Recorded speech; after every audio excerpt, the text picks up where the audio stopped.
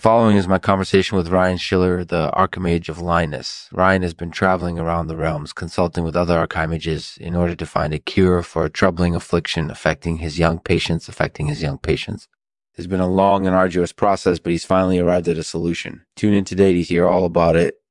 Presented by Supplementaries Transaminase, the only enzyme supplement designed to improve your health. Stay tuned for Lexman Artificial, the show where I review the latest supplement.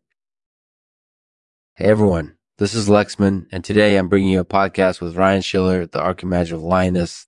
Ryan's been traveling around the realms, consulting with other Archimages in order to find a cure for a troubling affliction affecting his young patients. It's been a long and arduous process, but he's finally arrived at a solution. Tune today to hear all about it.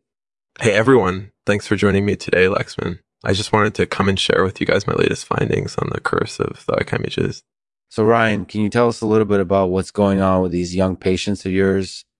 Well, as you know, Lexman, the curse of the Archimages affects those who are born with the ability to create and control images. Unfortunately, many of these kids are dealing with some pretty serious issues as a result of their powers.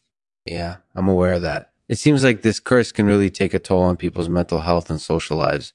That's definitely true. Many of these kids are struggling to maintain healthy relationships with others, and they're also struggling with their own identity. They don't know who they are or where they fit in.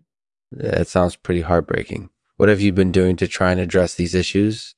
Well, as you know, Lexman, it's important to consult with other Archimages if we're hoping to find a cure for an affliction like this. I've been talking to a lot of them lately, and I finally found a solution that could help these kids.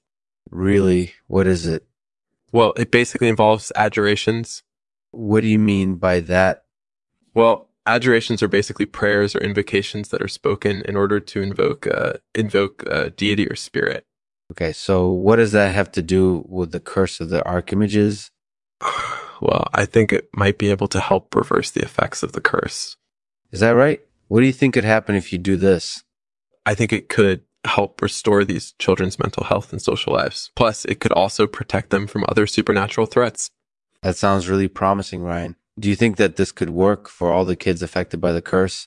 I'm not sure, but I'm going to try my best to find out. I'll keep you updated on my progress. Thanks for listening. Thanks for joining me today, Ryan. It was great to talk with you about your findings on the curse of the Archimages. I think that this duration method could be especially helpful for those kids who are struggling the most. Thanks for coming and sharing with us. And as always, we'll end the podcast with one of my poems. This one is called The Curse of the Archimages.